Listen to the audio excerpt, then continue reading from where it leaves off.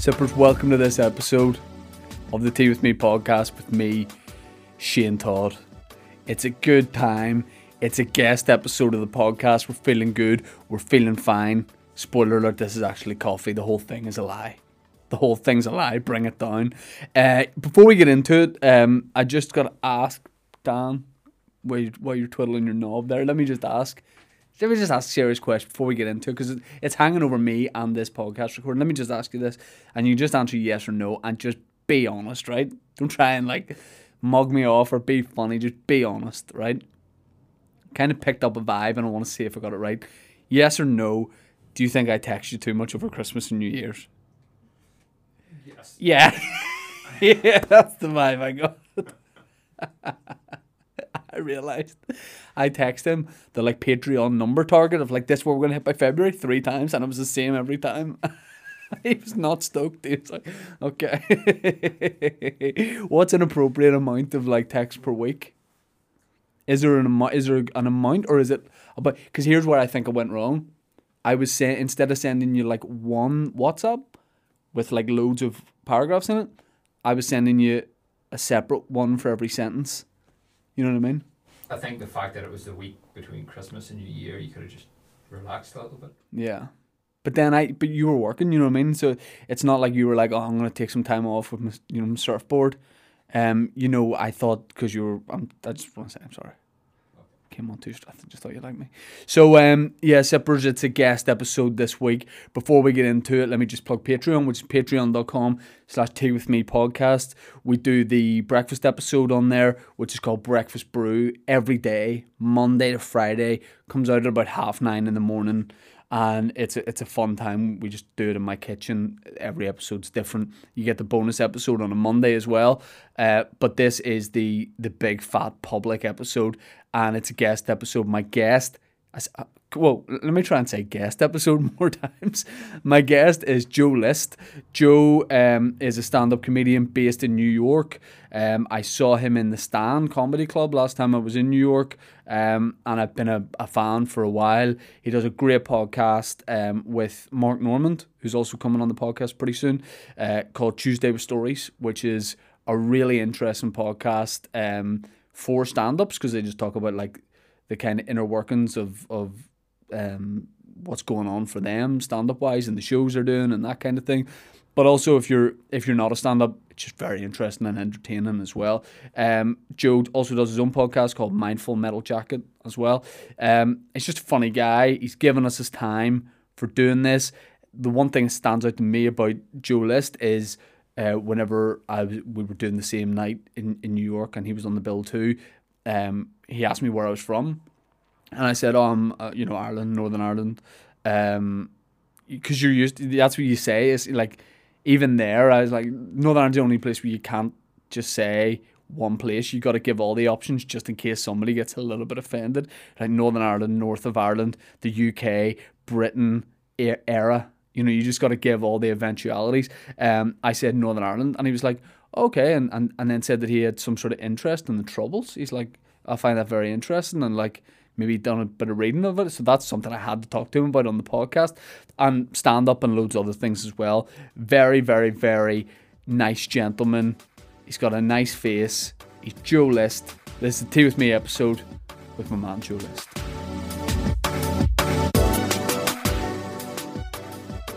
Joe, my number one question for people when they come on the podcast is, do you drink tea? Maybe you could tell me a little bit about your interpretation of tea. And I'd just love to know all about. I drink tea. I am drinking tea currently right now, and this is my second cup of the day. This is a homemade cup in a Starbucks cup. I start every day by going to Starbucks and getting an Emperor's Clouds tea, which is a green tea. And I drink 3 or 4, sometimes 5 cups of tea a day. I'm a big tea guy. Now, have you ever gone sort of traditional English breakfast type tea, like the Irish tea we would have? I've been to, I've done that comedy, the Vodafone Festival in Dublin a couple times. And in all the green rooms there, they only have just regular black tea. So that I drank a lot of black tea when I was in Ireland. I'll drink black tea if that's the option. It's a lot more caffeine, so I need to be eating something with it. But I do enjoy pretty much any tea. I like a hot beverage, any like real tea. I like a black tea, a green tea, a white tea, like chamomile tea, chamomile, as you say over there. But any kind of anything fruit, I don't do. If it's like a mango, Yeah, fuck that. whatever the fuck, I can't do that. But mostly, I'm a green tea guy. I mean, you got to be really careful. I mean, obviously in New York, you can definitely order an Emperor's Clouds, whatever that is. But in Dublin, if you ask for Emperor's Clouds, you're definitely going to get drugs. 100%. No, I know. People, when I go to Starbucks, I order Emperor's. It's actually called Emperor's Clouds and Mist is the official Excellent. name. And people are like, "What? What the fuck did you just order?" And I'm like, "It's green tea. I got a green tea with I don't know shades of something. I'm sure there's some kind of lemongrass or some shit in there." So there's something the way you have filled up your own tea in a Starbucks cup. Something very very rewarding about that, where you feel like in a way you're like beating the system. It feels a little bit feels a bit rebellious, and you shouldn't be doing it. Yeah, well, I like. I mean, I have like OCD and shit. Like the folds in the little sleeve thing, it fits Yeah. into the folds of my fingers. Like it just feels nice, Yeah. and it also keeps it warm. Like drinking out of a teacup, which you're doing, or a coffee cup, I find it cools down too fast. Like Yeah. I tried to do a joke about this a long time ago, but nobody gives a shit about tea except for This you. It is seems the like. platform. Right. Well, I always say like I love tea except for the first and last sip of tea are a nightmare. Like because the first sip you're like, oh my god, am I gonna burn my face off? And then the last one is just shit. Like you're just drinking like, it's now like lukewarm, and at the bottom is always has like, residue. It's just like it's just nasty. So I like drinking out of a coffee cup, I like a Starbucks cup when I can. So if I was in the crowd and you did that material for the first time, you would still be doing that material based on my reaction 100%. I would have given you something for that, definitely. I appreciate it. You and I, you won't remember this, you and I met, I did the stand, I did some gigs in the stand, like last year, like very early last year. And that was my first time performing in New York. And I was just like blown away by the standard of comedy, and got to like hang out and talk to some people like you and Mark, who you do the Tuesday with Stories with. Just very briefly, like we're introduced to each other, and you asked me where I was from. I said, "Oh, I'm from like Ireland, Northern Ireland, Belfast." I mean, we presume no one like knows anything about us, and then you sort of said that you had a little bit of an interest in the Troubles. And honestly, when you said that, I felt like crying, tears of joy, and I phoned people back home, and I was like, "There is a guy in America that knows us." It was a big, it was a beautiful moment. Oh, thanks. Yeah, I think I was reading Say Nothing at the time. The Patrick Keefe or Patrick O'Keefe. I can't remember his name. I think it's Patrick Keefe or O'Keefe. But yeah, he wrote a book called Say Nothing, and it's maybe my favorite book ever. And I think I was in the middle of it, so I wanted to talk about it with anybody that would talk about it. And I have some Irish heritage or whatever, which I feel like people in Ireland never want to hear about Americans talking about their Irish heritage. But No, I think you can, like I would have not dismissed that for a long time, but like yeah, like you say, you do hear a lot of that. And then I went to America for St. Patrick's Day like 2 years ago, and Manhattan nearly turned into a river with the tears. I was crying. I was like, these people love it. They are really into it. Like they're really going for it. And it was a good time. But yeah, Say Nothing is a very apt title for a book about that, because that is the code here. Like literally, you probably thought I was a bit weird that night because you asked me about the Troubles, and I think I just left the club because you can't really say anything about it. It's one of those things where, you're talking about a period of decades and decades of bloodshed that is still kind of like a bit of a thing here, and it's so weird that to me that anybody from outside of here would know anything about it and be reading about it. And I was just so proud that you knew about all the bloody warfare that we'd had. oh, thanks. Yeah, no, it's a fascinating thing, and now I feel like yesterday's events in the States sort of reminded me of that of the book, and it feels like Well, It thank you feels very very much for saying similar. so. Yeah, it feels very similar in that it's, it obviously it didn't get as dramatic or deadly, or not yet anyways, but it felt, just people not in uniform, just people, regular people, you know engaging in some kind of battle. So yeah, I've always been fascinated by it, and that book is just amazing. Like, there's so many stories in that book that you're like, this should be a movie, this could be a movie, just this one scene could be a movie.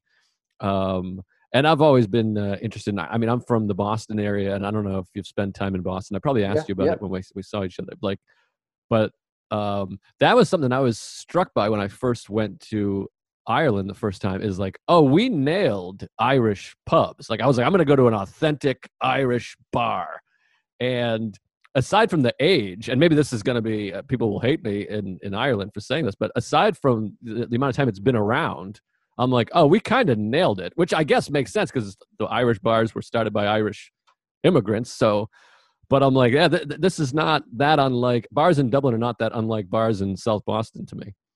yeah. Especially in the areas you would have been in Dublin, probably if like people were bringing you there for the first time, they are areas that will have those quintessentially Irish bars that are, a lot of kind of street signs. You've got the traditional music, and like, yeah, when I'm in America, I w- people from here, we always like end up in Irish bars and everything's great, and you're like, this does remind me of home. And then one person says Galway instead of Galway, and it just ruins your night. Like, Right, right. I can't deal with this. But it's interesting you say about like the events that are happening in your country at the minute. Like, that is a Tuesday to us. You know what I mean? Like, that's kind of like, we think we like look at that like it's not really that big of a thing, because we had a similar incident. Our government buildings were nearly taken over like 10 years ago by this guy who's like quite a famous. He was in a paramilitary. He's been in jail for a long time. They let him out, and then he tried to like get into government buildings with a bomb, but he got stuck in the revolving door in the front. And I mean, it was really just, it was tough to watch on a lot of levels, because like the guy had planned this for a long time. And honestly, the revolving door really threw him off, and a security guard just put his foot in the revolving door, and the guy was just stuck. Like, it was really demeaning. Like, he was just stuck. And of course, this is all caught on camera. And a female security, a very tough female security guard, just like twatted him on the head with a bat. And he was just I mean, it's an iconic image of this guy who like thinks he's, Rambo, who's just stuck in a middle-aged man just suspended in a revolving door. So like, when we see the thing with you guys with Capitol Hill, like, that's, yeah, that doesn't really stand out to people in Northern Ireland too much. Yeah, I guess you always think. I mean, in this country, certainly we're taught and sort of, it's beaten into us that we're number one and we're the shining city on a hill and American exceptionalism and all this stuff. So it did feel very much like, oh, this is something we watch in another country. Um, and like, it feels like it looked to me like, the American embassy being taken in Iran in the 70s. It was like, this is insanity. So I think in America, everyone kind of holds us as like, we're America, we don't do that kind of stuff. Yeah, yeah, yeah. And now it's just like, we're becoming a joke, it feels like to me, in a lot of ways. I mean, I'm still glad I live here, I'm not moving, but I'm thinking about it. You know what I Yeah, mean? from the outside in, like, it seems like so many stand-ups in America that live in kind of the what I would have thought were the comedy hotspots of New York and LA. Everybody seems to be moving out to, moving down south, moving to like totally different places. And it's crazy how something that seems so solid. Like, I've been to LA a couple, probably slightly more times than New York, just to watch shows and do some shows like open mics and things. And when you watch even the Comedy Store documentary that was just on TV for us like last week, you think like, well, that's never going to go away. But I mean, in these times, it shows you that I don't think stand up in LA will go away, but it can have the rug taken out from it pretty quick if a lot of big comedians decide to just leave. Yeah, no, it's interesting, and I've been talking about that. It's weird because in New York, rents are so high, cost of living is so high, and during pandemic here with like the Comedy Cellar, which to me is like the greatest comedy venue ever, and they were doing like 8 or 9 shows a night, like on a Tuesday. It was crazy. Everything's sold out, and so now with pandemic, it's like that's slowed down, and tourism is slowed down till who knows when, and people are gonna, stay home and stuff. And you start to go, and people are paying $3,000 a month in rent. I mean, I tell people, my family, what I pay for rent, and they think I'm kidding. Yeah. So, and not to mention, the subway sucks and it's crowded and all this stuff. So, and I've been doing stand up for 20 years and on the road. So you do get older and you're like, boy, I wouldn't mind a yard. That seems like fun. A driveway, a place to park, a supermarket that you can't touch both aisles with at the same time, Yeah. So it definitely makes you think a little bit about going other places. And from what I understand, in California, like their taxes are insanely high. Like that, you can save tons and tons of money by, Joe Rogan just went to Texas, and a few other a bunch of comics have moved to Nashville. So yeah, it's changes in the air, I guess. I mean, here is so small that would never really work. I mean, I could move to a totally different town or city, but it'd still be within like 30 minutes drive of the capital. Like we don't, that's the good thing though, when like you say about like you would like a yard, you can be in like where I live is such a small place, so you can be in our capital city in Belfast, and then quite literally 10 minutes later you could be in like the green countryside. Yeah, that's pretty great. I mean, and how far is Dublin from Belfast? Is that what, 5 hours, 4 hours? Oh, like 90 minutes. Honestly, like, yeah. I mean, everything is like within driving distance, to the point where we used, like, when I started gigging, you would like drive to Dublin to do a show, you do a gig down there, and then you might come back and get like one of the later gigs in Belfast. Everything is it's so small, it's so close together, which some people love and some people hate, because if you live in a town or a village, like, everybody knows everybody's business. One of those kind of, like, it's like 3 degrees of separation here with everyone. Interesting. So now I'm like interviewing you, but has the border crossing changed yet, or it is changed? Because I know the situation with the EU, is there going to be, because I know that was something people were worried about now, is if, there's now a border crossing, you're getting stopped and ID'd, that could flare things up a little bit between the two countries. I think the thing is, like Northern Ireland especially is like a real special case with Brexit, in that we're on the island of Ireland, but we're technically part of Great Britain. So it puts you in a very strange position. But I don't think we really know what's going on as a people, and we probably like left it too late to ask, people in England or people in Ireland, like, what's the deal with this? So we all pretend we understand what Brexit is and what it means, but like us and like our politicians, like we have apps. I think we're just trying to see who's going to give us like better stuff out of the European Union or the UK. But the thing with the border is there is like thousands of border crossings here, so they could never properly bring in a border, because like there's like, you can just go to your great uncle's garden and he will have a border crossing right there. But yeah, I think a border would cause like loads of tension. And there's a sea border now which people are giving off. I mean, I don't know why people are giving off that, because it's not applicable really to any. No one's getting to Dublin from Belfast via boat. But like, it just takes the slightest thing here for politics to really kick off. Like, our newspapers, we could put an article up saying you and I have done this podcast on like one of the local newspaper Facebook pages, and it would take like 3 comments before it descends into utter sectarian chaos, not based on anything we've talked about. Right. Yeah, that's not unlike here also, or just the internet in general, which I do have some, which is scary to me, but I do have some thing of like, I'll watch documentaries and you're kind of like, oh, I think it's always been like that. It's just now we can see everybody's dialogue. I forget what I was watching. I don't know. It was some kind of, maybe it was a cult thing or some other thing, but you have all these people screaming at each other and you're like, oh, okay, this has always been like that. It's just now it's happening online. So it's a little more clear for everyone to read. So it feels a little more like we're deteriorating. And I think, maybe we are. I don't know. I have some hope. And we've nowhere to go. You've nowhere to really turn away and look at something else, because the same thing is just happening on Facebook, on Twitter, or wherever. Everything is like a debate now. Like, because we're at home, there's there's no real escape from it.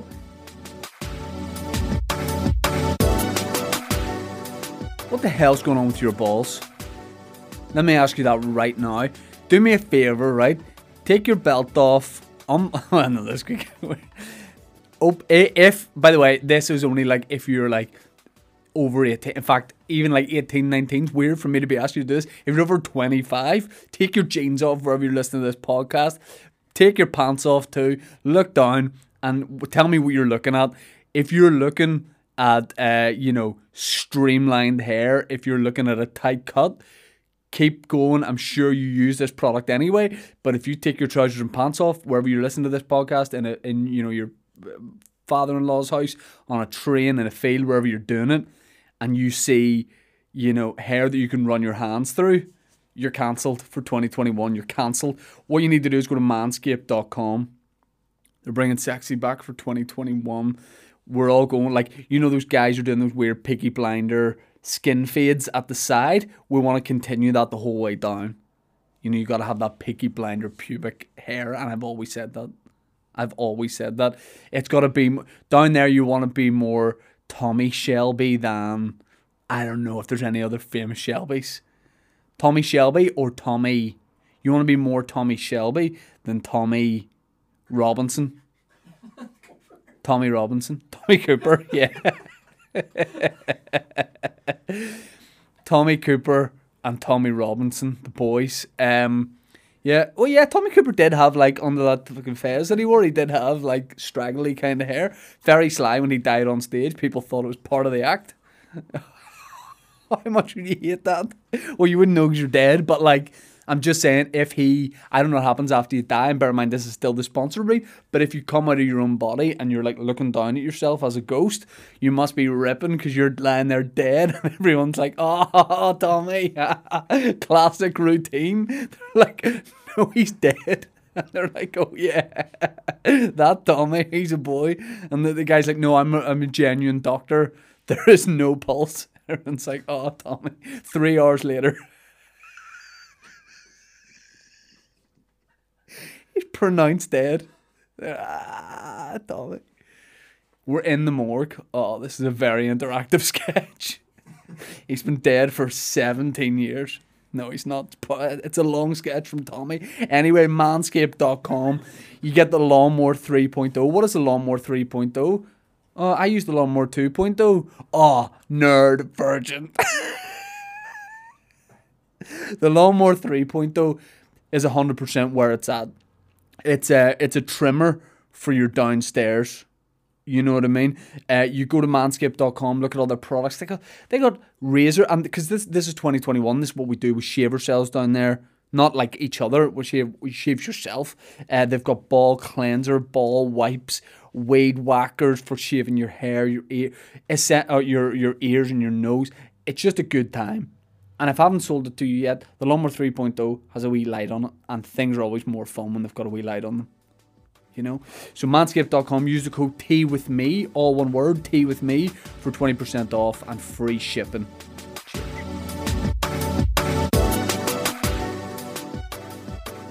I want to talk to you a lot about stand-up as well, but you mentioned you had Irish family, you had a little bit of background here.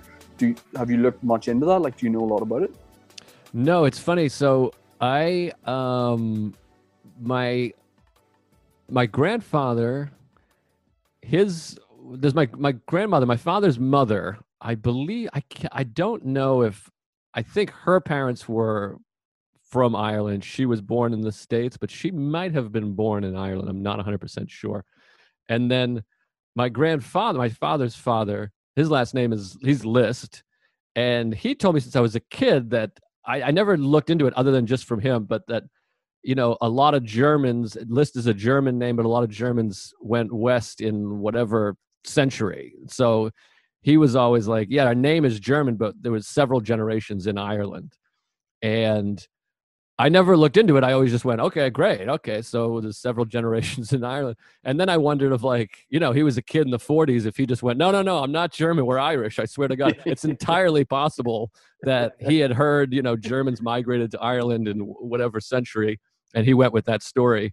But you know, he had all the shamrocks and all the thing, and he was proud of his Irish heritage, and so was my grandmother.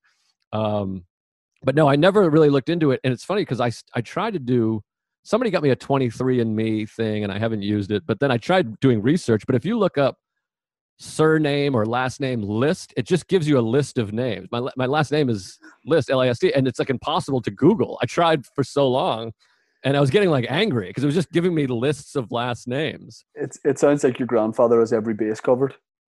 Yeah, I mean that's what it felt like. But and my grandmother is Tui, and then my mother on my mother's side, my grandmother on my mother's side is a McKinnon, MC McKinnon. She rapped. What's that? She rapped. Yeah, she's MC McKinnon, the hip hop artist, famous hip hop artist from. I tried to think of an Irish town. I couldn't think of one. Yeah, I mean the thing is, there is Irish rap, and I think it would really interest you. It's worth having a little bit of a YouTube look through some Irish rappers. Oh, maybe I'll check it out after this. But anyways, so I don't know that much of where they're from and all that, but I do know that my family is Catholic and doesn't talk much about anything or show any affection, and they all drink and sing, and they're loud. So we all have that going. It checks on. out. It checks out. It certainly, if it looks like it and sounds like it, I'm going with it. But yeah, there's definitely a lot of that. Not a lot of emotion, not a lot of hugging, not a lot of just a lot of. There's a saying, I don't know if it started there, but everyone in Boston says it is Irish Alzheimer's. You forget everything but the grudge. Is that a term you guys use over there? No, but I like it. Yeah, I spent a couple of days in Boston early last year, and did a show, but it was like a very, very, very small tour show where it was just people from home that kind of happened to live in Boston that came to it. And it was great. I walked around. Is there like a big indoor market in Boston? Faneuil Hall, maybe? Yes. Yeah. With loads of different like food stands and that kind of thing. Yeah. Yep. I did that. Just had a little walk around the city, and it was great. The Boston, Chicago, Philadelphia, and then New York. But like those places, like Boston and Philly, especially. Although there is a big Irish population, it does feel a lot more homelier to me than certainly like the West Coast and New York. Even though I like those places, there is like a homely, friendly type thing in Boston, especially. I find it. Yeah, definitely. No, New England, that area is so much like that. There's so much warmth, and I do think a lot because there's so much English and Irish heritage. Obviously, it's like that was kind of the base. I mean, it's New England, and Boston is such an Irish town, so you do have a lot of those. Like, I think of like big sweaters and tea drinking and beer drinking and pubs and huge families and family gatherings, and there's a lot of let's get together and sing and watch music and be like a fireplace. It definitely feels a lot of those homey family qualities that I just don't see. Maybe it's because I'm from there, but I just don't feel in the Midwest or down south. Like, New Mexico and Arizona just do not feel as warm and welcoming to me as New England. But maybe people that are from there might hear that and be like, what are you, insane? Everyone in Boston's racist assholes. What are you, crazy? So a lot of that is just my own experience and preference, I guess. Joe, my manager is called Joe and looks very, very, very like you. Like very, very like you. And there was a moment a couple of minutes ago where I called you Joe, but thought, oh no, I've called you my manager's name Joe, but then he is also called Joe. So that's confusing, but just to let you know, you look a lot like my manager, who is also called Joe. Yeah, he sounds like a sexy man. I haven't showered. This is like kind of a bedhead. I had something to do before this, so I usually look a lot better than this, folks. Yeah, no, it's all good. Joe, let me ask you about how you got into stand-up, because I started listening to your podcast about maybe like about a year ago, and it's so good for just having a little bit of an insight into what it's like being a stand-up in such a comedy city like New York. And yeah, absolutely great podcast. But I don't know much about kind of your journey into stand up and how you got started. Did you get started in Boston, or was it when you moved to New York? No, so I started in Boston. Yeah, I started in October of 2000. I graduated high school in like June of 2000. And yeah, it's all I wanted to do was to be a stand-up. And then for like a few months, I just kind of was trying to get up like the balls to go do it, but also like, as you know, I don't know what it's like there, but like when you start doing stand-up, you're like, I don't even know where to go. And now it's a little easier, I think, because you have the internet and Yeah, podcasts or yeah, whatever. But at the time, I was just like, I don't know, where do I even go to say, hey, I'd like to be a comedian. And I grew up on the suburbs, about 35 minutes south of Boston. I took the train in, and I just was aimlessly walking around, and I found this.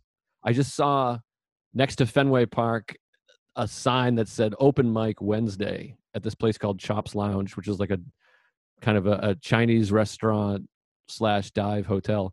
And I was like, this is it. Okay. I found the sign and I like wrote it down on a pen and paper and then went into like the phone book and called them. And it was like an Asian restaurant. And they were like, you know, I don't want to offend anyone, but they were like, like it was like, you know what I mean? I know it's very not cool to do, but that's what it's not. It was just, you know, Asian. I'm like, I have no idea what's happening.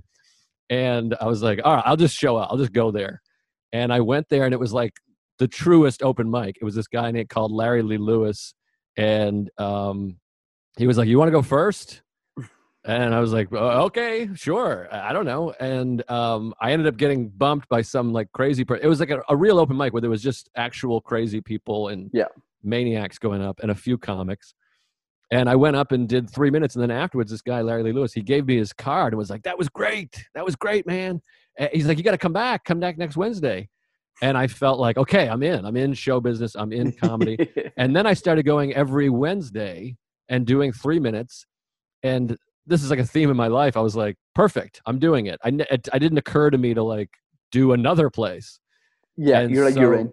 yeah. So the first year I did comedy, I did like, there was 52 weeks in the year. And I think I did 50 sets every Wednesday. And it wasn't until like year 2 that a guy, an older comic was like, how come I never see you any of the other places? And I was like, what other places? And then it grew from there where I started going, there's an open mic here and there's this place here.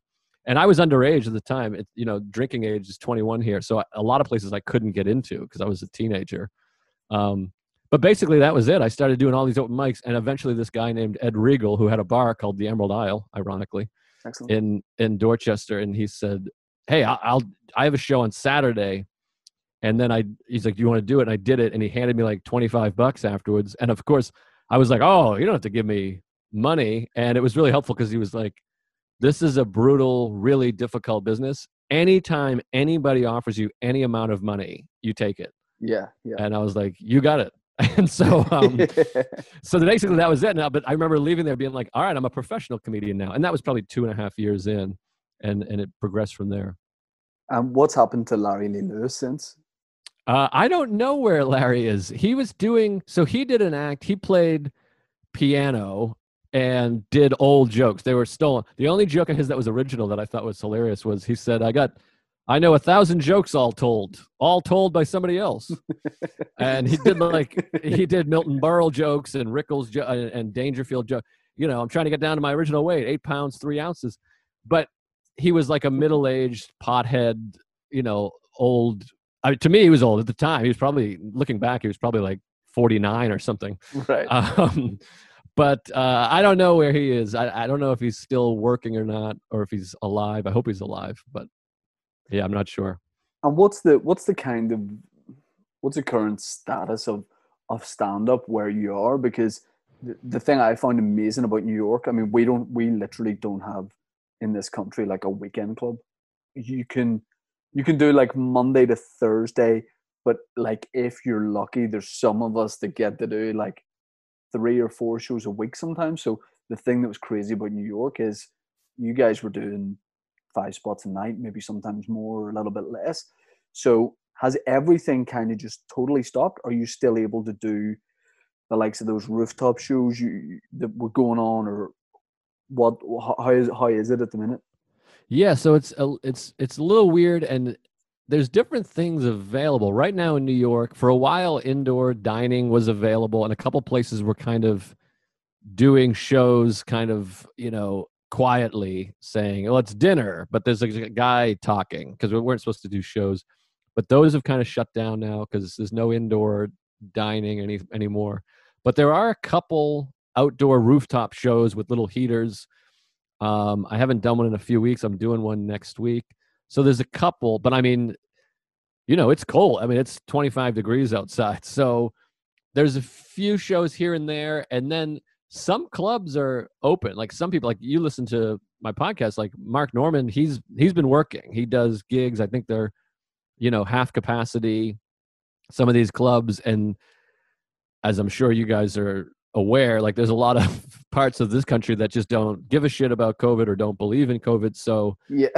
Yeah, I don't know anything about Arizona, but it seems to me like they're not stopping anything. yeah, exactly. There, I think that's where Mark is, ironically. But yeah, so some people are working during the summer. It was nice because there was outdoor gigs everywhere, and it was obviously warm and nice out. So there was a lot of shows during that. But right now, if you want to work, you can work, but it's half capacity. People have to wear masks, and there's a lot of protocols. So I've been taking this time to just not do it. Like I was doing, like you said, so many shows a night on the road and working for 20 years. So right now I'm just kind of enjoying being a podcaster and trying to kind of embrace the break. And my thought is it will go back to normal or normal-ish where we can go on the road and work every night and every weekend. But hopefully, knock on wood, we're never going to go back to a period like this where it's like, hey, please don't work. Yeah. So if I can feel like I'm doing service to society by not working while also kind of taking a break, I'm like, great, this is perfect. And I don't know about you, but obviously we can't gig as much as somewhere like New York, but you gig as much as possible and kind of do this full time. And it's the first time in about 13 years that I've not done stand up regularly. So it was the first time I'd ever really had a chance to kind of sit down and look at my act a little bit and analyze it a bit more, because you're constantly just on the go trying to get new material, that kind of thing. And this was the first time where I was able to take a step back from it. And the shows, like you say, we had that thing where, like, yeah, if there was food on, you got to do a show. I had a nice little run for about a week or two when that was allowed, and I think they were some of like the best shows, because for the first time I was able to start, just tweak a couple of things. And it was the novelty of getting to do stand up again. The adrenaline was at that good level where it's like, I've missed doing this, but I'm so happy to be doing it. So do you think that this will have, for better or worse, in any way changed you as a comedian? I think that there's definitely a lot of things that have happened during this that I want to take back into stand up when we start again, because I kind of had that thought of like, I never took more than like 7 days off in a row in 20 years. And that was only maybe once a year, every once in a while. And like, I'd be like, I'll take tonight, I'm taking Monday off, and then I'm back. I got to do 3 sets Tuesday to make up for Monday. And now it's like a little more, I realize like, you could take several nights off and be fine. So I definitely, and there's a lot of shows I would do at 1 a.m. I have a set at 1:15 a.m. at the Comedy Cellar, and I'm like, I don't want to be out till 2 o'clock in the morning anymore, which I felt that way before this shutdown. But I was too afraid to kind of say that because I was afraid of losing whatever. So there's definitely a lot that's helped me that I want to take with me moving forward, of like time off and time away from stand up. But I also, at the same time, I do miss it, and I love podcasting and making videos or doing whatever other ways to be creative. But there really is nothing that compares to the feeling of like finishing a set, and especially when it goes well. Even if it goes bad, I still feel great after doing stand-up. So I definitely miss that. And then doing like a meet and greet after the show, where it's such a unique opportunity to live a life where like you can stand at the bar and have like 50 people be like, "You're great. That was great." You know what I mean? There's not that many jobs like that. So I definitely miss that a lot. But yeah, I think definitely taking it easy, but finding the balance is something I want to do moving forward. Something I ask everyone has this kind of period of reflection and not being able to do as much as you did. Has it made you like realize any like ambitions that were lying under the surface of like a project you'd really love to do, even if it's something totally different to the sort of thing you normally would? Like, is there a something you'd like to write, or I don't know. I feel like everyone has one project that's kind of come out of them a little bit more.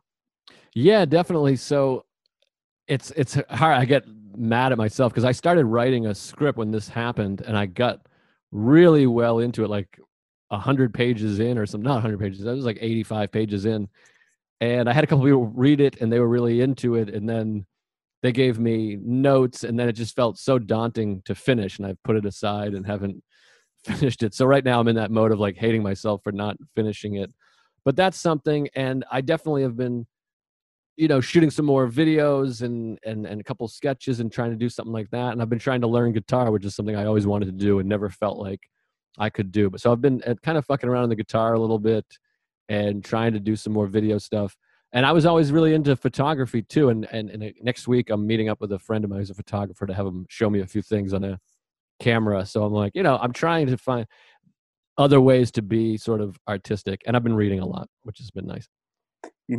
Like I always think that I am a reader in general, but really when it comes down to it, I don't think I've read a book apart from being on holidays in maybe like 6, 7 years. And that makes me feel uncomfortable. I'm like, I've got to read something.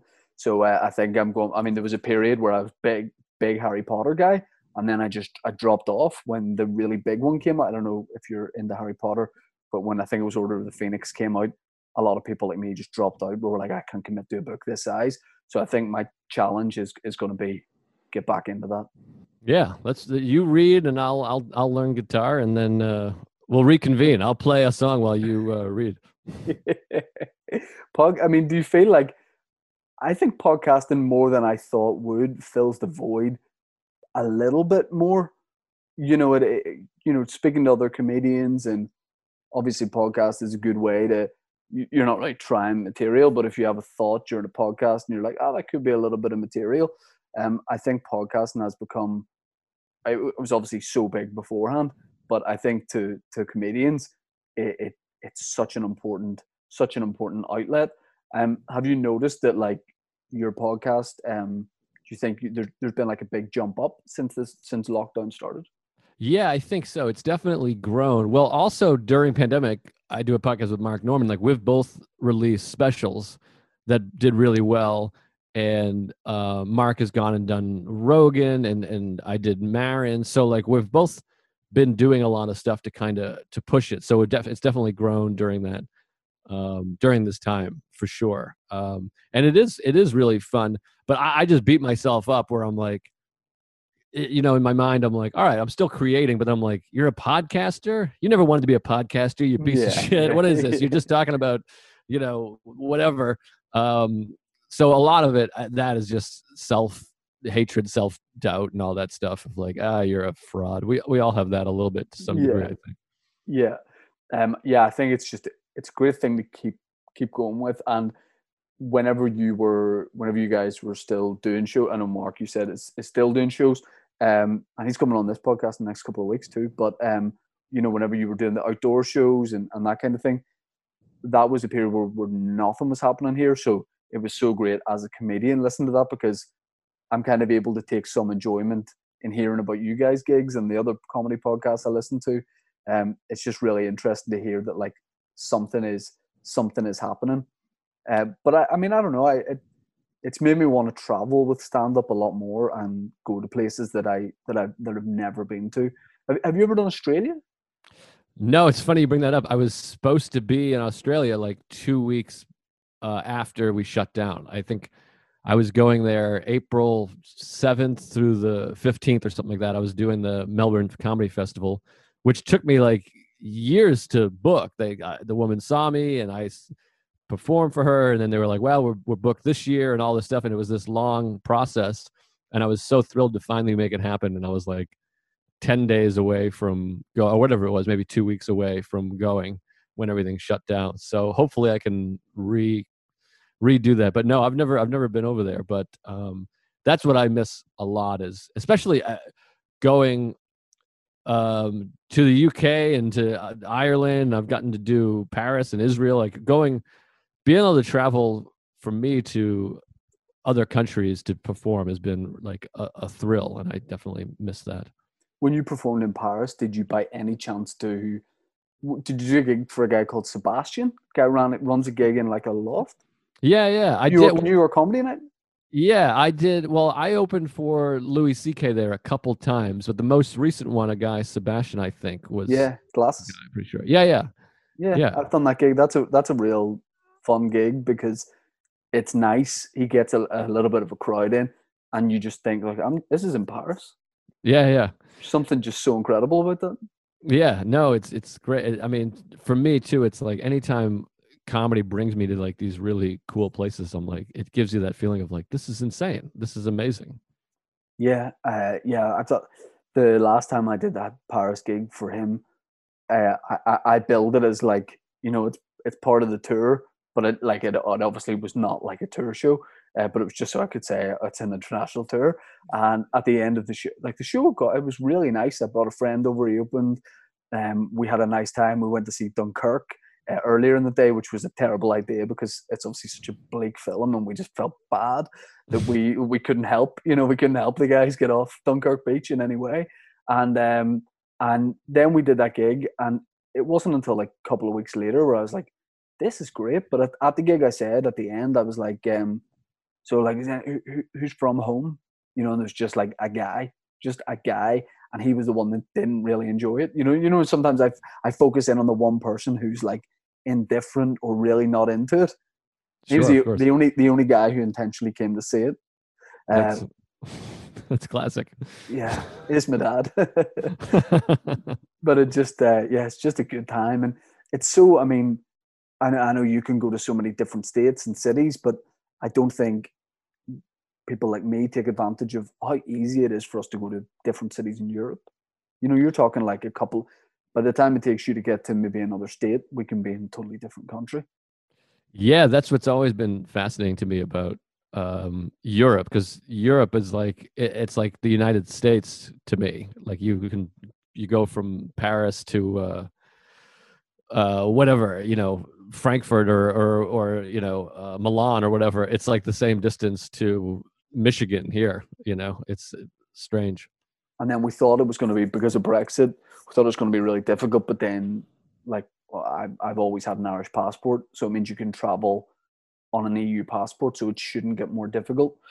But yeah, it's one of those things where once lockdown happened, I was like, I was just about to do all these things, but I probably wouldn't have. A lot of things I was like, I'll do that down the line, but now I want to make sure that I really do these things, starting with the Order of the Phoenix. Yeah, no, it's definitely it definitely gives you a lot of perspective of like, okay, this is more important than that. Let me try to get this done. For sure. And having other things going on, like not spending so much time gigging and taking a little bit of time off here or there. That's where for me, that's where the material comes from. That's where you witness things that you wouldn't if you were waiting to go on at a comedy club or hanging out in the same place. Yeah, completely. You have to live some life, or otherwise all your bits are just going to be, isn't it crazy when a waitress spills a drink, folks? Just over there. Yeah. You do have to go live some life for sure. Yeah. Joe, I really appreciate you doing the podcast. You mentioned having a special out. The great thing is you've got a special on YouTube, which is brilliant because people can just go and see it. Same with Mark and guys like Sam Morrill. Sam Morrill or Sam Morrill?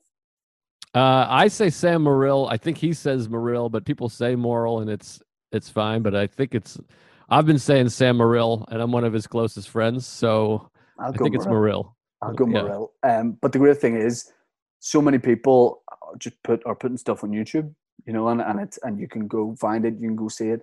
But that special is great. We'll put it in the description of this episode, and you'll enjoy the analytics of 5 views from Northern Ireland on that. You're welcome. I'll take it. Yeah, appreciate it. Joe, thank you so much. I really appreciate your time. You do a fantastic podcast, and cheers for taking the time. Yeah, thank you, Shane. I appreciate it. It was really fun.